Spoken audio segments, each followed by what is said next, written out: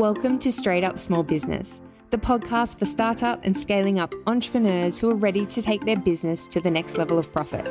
I'm Beck Buchanan, an accountant turned virtual bookkeeping business owner. I'm super passionate about small business and helping entrepreneurs fall in love with their numbers in order to achieve their goals. If you ever feel confused, unsure, or overwhelmed about the financial side of your business, then you've come to the right place. This podcast covers bookkeeping, finance, and small business topics discussed in a straight-up way. My goal for each bite-sized episode is to inform and inspire you to make the next best decision in your business, backed by financial know-how, so you can create the business of your dreams. Make sure you hit subscribe so you don't miss any of my latest episodes, and let's dive in.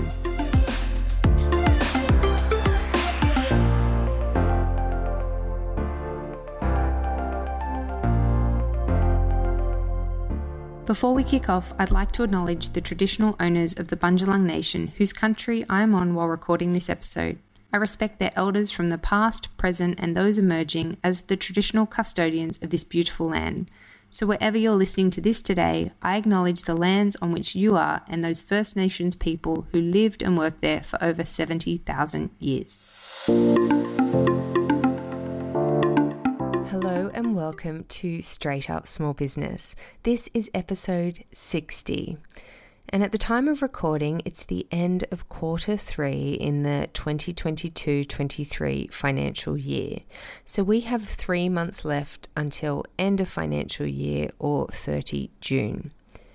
My VA asked me last week, Britt, I love you by the way if you're listening, what's the deal, Beck, with end of financial year anyway? Should I care about it or is it just for accountants? I thought, what a good point. Here I am thinking everyone running a business cares about 30 June when really many entrepreneurs may have no idea why accountants are celebrating. And truth bomb, accountants aren't actually celebrating despite the champagne photos on social media posts.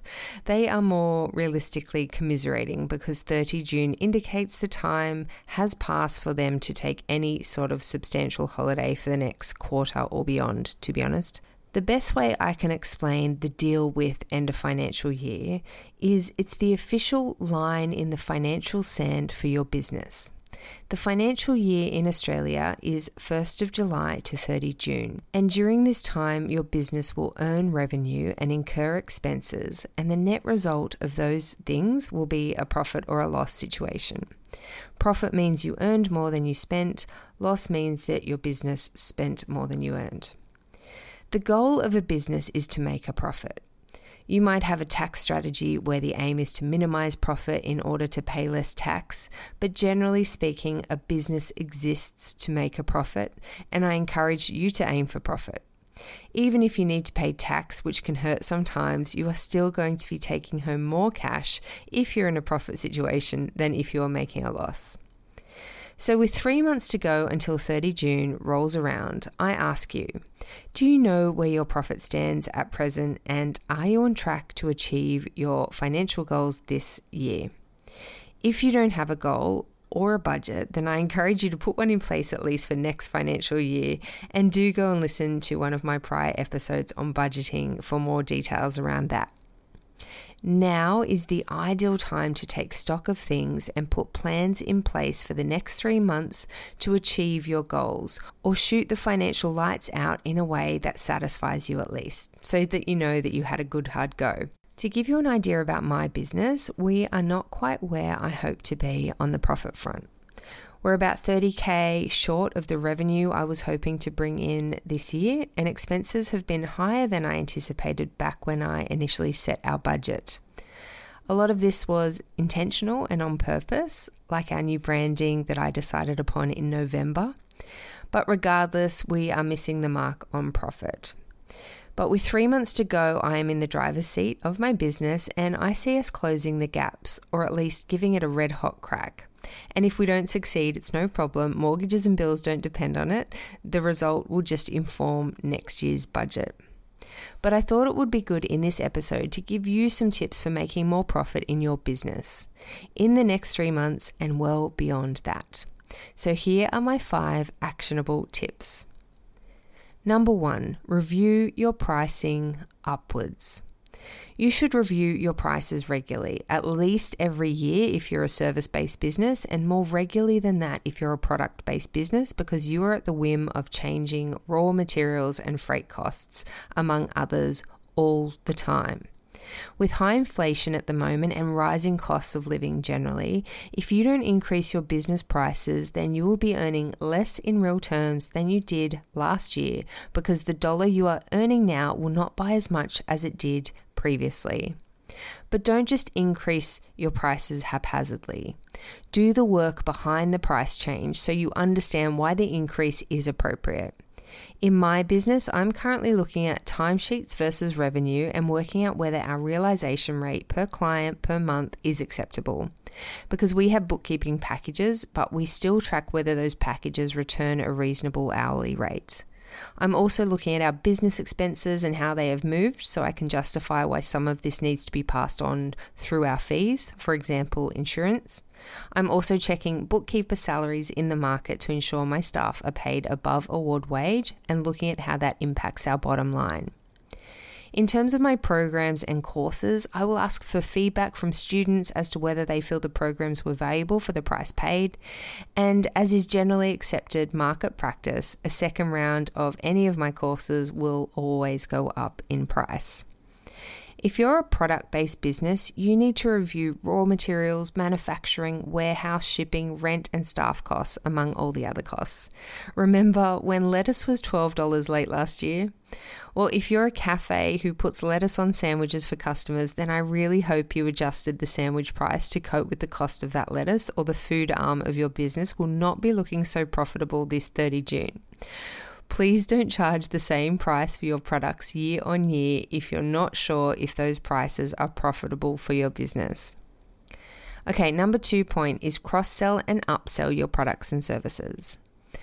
A great way to increase revenue is to cross-sell and upsell to clients and customers you already have. It's the "would you like fries with that?" question McDonald's staff ask.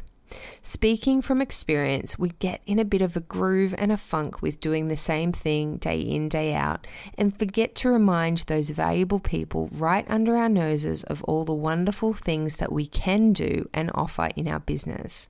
As a bookkeeper, that could look like, "I've noticed your cash flow is a bit stressful right now. Would you like me to do a cash flow forecast for you that you can maintain every week and give you comfort that you know what's around the corner?" That's cross-selling to our clients. And it's good to do because 1, you're deepening the relationship with your customers and clients, and 2, it often won't cost you any more to provide the cross-sell or the upsell. Ideally, it will be using team you already have working or products that you have already purchased to sell. Number 3 is review and reduce expenses. So I've talked about revenue. The other side of profit is expenses. And a very easy way to increase your profit is to reduce your expenses. Every year, ideally when you set a budget, you should go line by line across all of your expenses and see what you can ditch or reduce. Today, I saw that Canva have introduced a whiteboard function because they emailed me about it, and I thought, right, that's it. I'm ditching my Miro, I don't know how to say it, subscription because I can do the same thing in Canva now. I also have a Dropbox subscription and a Google Drive subscription, so I will be consolidating these into one rather than paying for 2 applications that do the same thing. And even though we love Adobe at Straight Up Bookkeeping, we currently pay for 3 of us on my team to have access, and we definitely don't get the value of the price of 3 subscriptions. So we'll be reducing our subscriptions down to 1. It's seemingly small actions like these that can have a significant impact on your profit across the span of a year. Those 3 actions alone will save my business $1,500, and I can just take that home as profit if I like, or reinvest it back into the business, but that's a substantial sum that's worth doing this exercise for. On that note, check your monthly subscriptions. There might be ones that you have forgot you're even paying for, and this is just throwing money out the window if you're not getting the value of the expense. And lastly, it's worth saying that when re-entering into new engagements or agreements, question the price and look elsewhere if appropriate. Insurance, consultants, contracted work, get 3 quotes and query the cost. Make sure you're getting the best deal and be the master of your expense situation. Number 4 tip is do a project piece of work. It might be a bit late in the financial year to make this one happen before 30 June, but spend some time thinking outside the box of your usual business as to what you could do to bring significant sums of money in. It might be dedicating your efforts to an affiliate program. I have clients who bring in thousands per month being a Kajabi affiliate, for example. Or it might be creating a course or a program or an ebook or a written book that you can sell to complement your current product or service suite. Or it might be having a flash sale or a stock take sale for your products and services to clear out the old wood and make some money along the way. In my business, I have brought in close to 40k this year thanks to projects like this. And whilst it's not enough to retire on, there is a lot of potential to grow this arm of my business out, which I intend to do. And all of that money is really profit because it's just me writing and delivering training, which is far less costly and complicated than bringing on, say, 5 new clients and training staff on how to service those clients. Look, that's my business and yours will be different, but have a think about something you could do in your business to really move the profit needle forward in a substantial way. Think, am I leaving money on the table somewhere where my skills or services or goods are not being utilized or sold in some way that they could be? And number 5 tip is keep things simple and stay up to date. This one is a bit left field, but I see business owners overcomplicating things in their business. They put business transactions on their personal card and personal transactions on their business card, and they purchase things on a credit card that then they can't pay off and end up paying interest on it. And they open 6 bank accounts thinking this is going to solve cash flow problems, but then their bookkeeping becomes so overwhelming that they don't do it regularly or at all, and then they don't have up-to-date financials and thereby don't know if they're making a profit or not. And then they make suboptimal business decisions. So I encourage you to keep things simple. Have a business bank account, have a savings account, get a business credit card, but only if you know you can pay it off. Keep your receipts, bookkeep regularly, set a budget, track your actuals to the budget, look at your financials and stay up to date with your activity statements and tax returns. If you do these things, you will make more profit because your business will make sense. You will know your numbers. You won't be worried about surprise cash flow issues coming at you around the corner, and you will make great decisions as a result.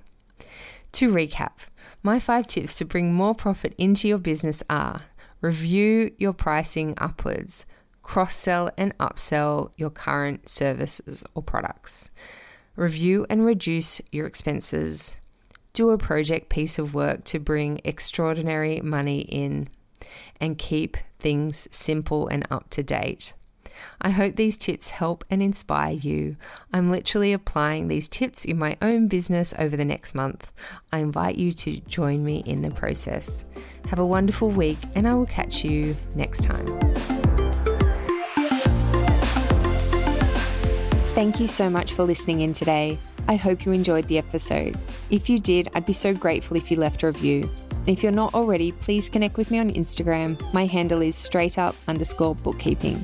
And if you'd like to know more about how I can help you be successful in running your small business, please check out my website, straightupbookkeeping.com.au, for details around my signature bookkeeping and zero course, Bookkeeping It Real, and also my done for you bookkeeping services. Thanks again, and see you next week.